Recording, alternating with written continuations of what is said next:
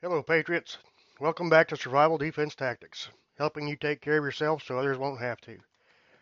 Don't forget, go to anchor.fm. You can sign up for listener support if you like, and you can also give some feedback on any of the episodes of the podcast that I've made. YouTube, just hit the like and share if you like the videos, and subscribe. Okay, today's topic, raising rabbits for meat.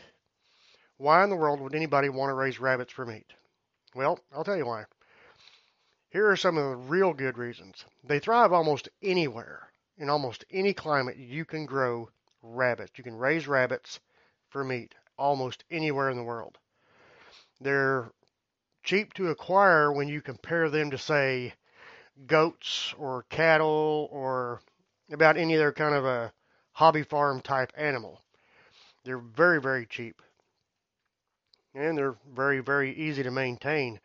Rabbits are almost self-sustaining. Yeah, you still got to feed them and water them and all that good stuff, like anything else. But they're very low maintenance compared to other types of animals you might want to raise on your hobby farm.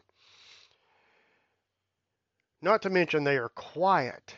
Now, I think this is a very important thing. If you're wanting your food source to remain undetected, you need to have a quiet type animal. Now, currently I have chickens in the backyard, and they're not the noisiest chickens in the world, but they cluck and get to carrying on, and the neighbors know we have chickens. Everybody knows we have chickens. So they do make a little bit of noise. But rabbits, on the other hand, are extremely quiet.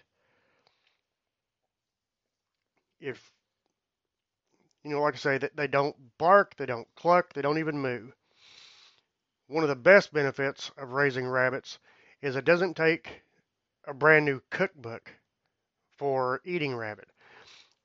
Rabbit recipes are very much like chicken recipes. The recipes are almost a complete crossover. Of course, you could always download specific rabbit recipes, but the meat is very similar to chicken meat. Therefore, the recipes would be very, very similar in nature. Another major benefit of raising rabbits, their manure is great for the garden. Very nitrogen rich, very great for the garden soil. If you get into rabbitry as a source of meat and not as pets per se, you can also sell their fur for money. Once again, this is one of those things you're going to have to Google search and find the nearest place that buys the rabbit pelts and see what the going rate is. This would be something else you would want to utilize in determining whether or not you want to raise rabbits. The cost of the pelts could help offset the cost of their feed and your initial investment. You're going to have to build them a hutch for them to live in. So getting rabbits does require maintenance. It does require effort. You do have to build them a place to live. You are going to have to feed and water them like anything else. So, like anything else, there's always an initial investment to be had. Their meat is very versatile and nutritious.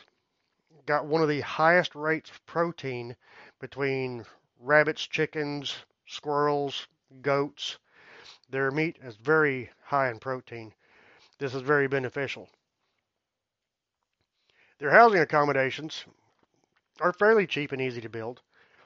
They'll each require their own cage and a hutch, if you can imagine, say, a chicken coop. Inside the chicken coop, each chicken has its own wire cage that they live in by themselves until you're ready to have them mate. Now, that sounds idiotic for chickens, but that's kind of the principle that it works on for rabbits. So it would be a building that would hold all the rabbits. And by building, I don't mean like a massive barn, but each individual rabbit would have its own private quarters. The rabbit cages are not at all hard to build. They're a lot cheaper to build than they are to buy. Now, at the same time, as I'm trying to sell you on raising rabbits for meat, this does equal more work for you. But ultimately, we all work for our food anyways. Rabbits can be raised in a fairly small space in your own backyard. Like I say, the rabbit hutch is not going to be a massive sized barn. It's not going to be something that's going to require a flatbed and a forklift. This is something you can build yourself if you're inclined in carpentry. And like I say, it's not very big, so the cost will be minimal. Research for yourself and decide for yourself which breeds suit you best and how many you need for your family size. After you've done all your math, the only thing left to do is get started. Have your rabbit hutches ready before you purchase your rabbits. Now, the big question is, if you're raising rabbits, obviously the old joke about rabbits multiply, so on, so on. The rabbits that the wife and I had, when we still had them, was the New Zealand breed.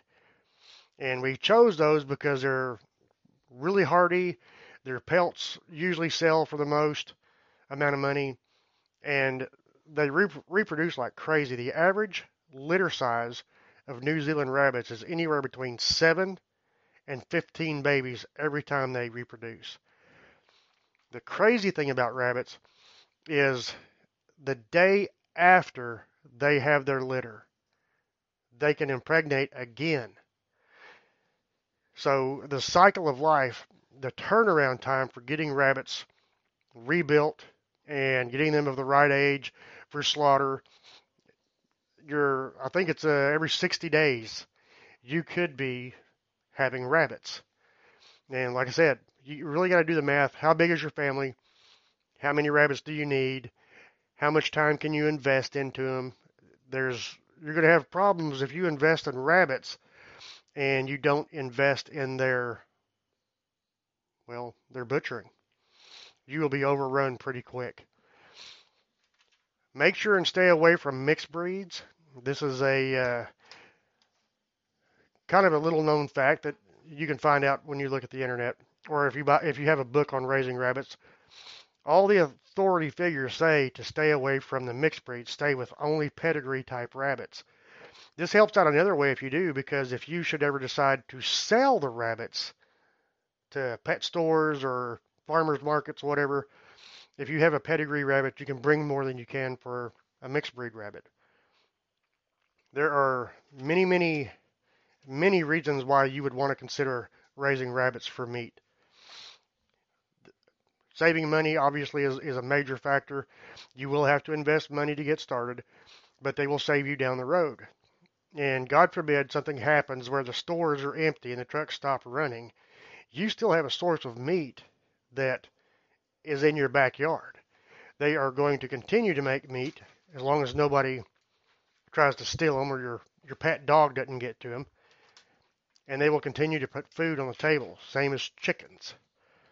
So, a lot to consider, a lot of research to be done. As always, thanks for listening. Stay safe. God bless.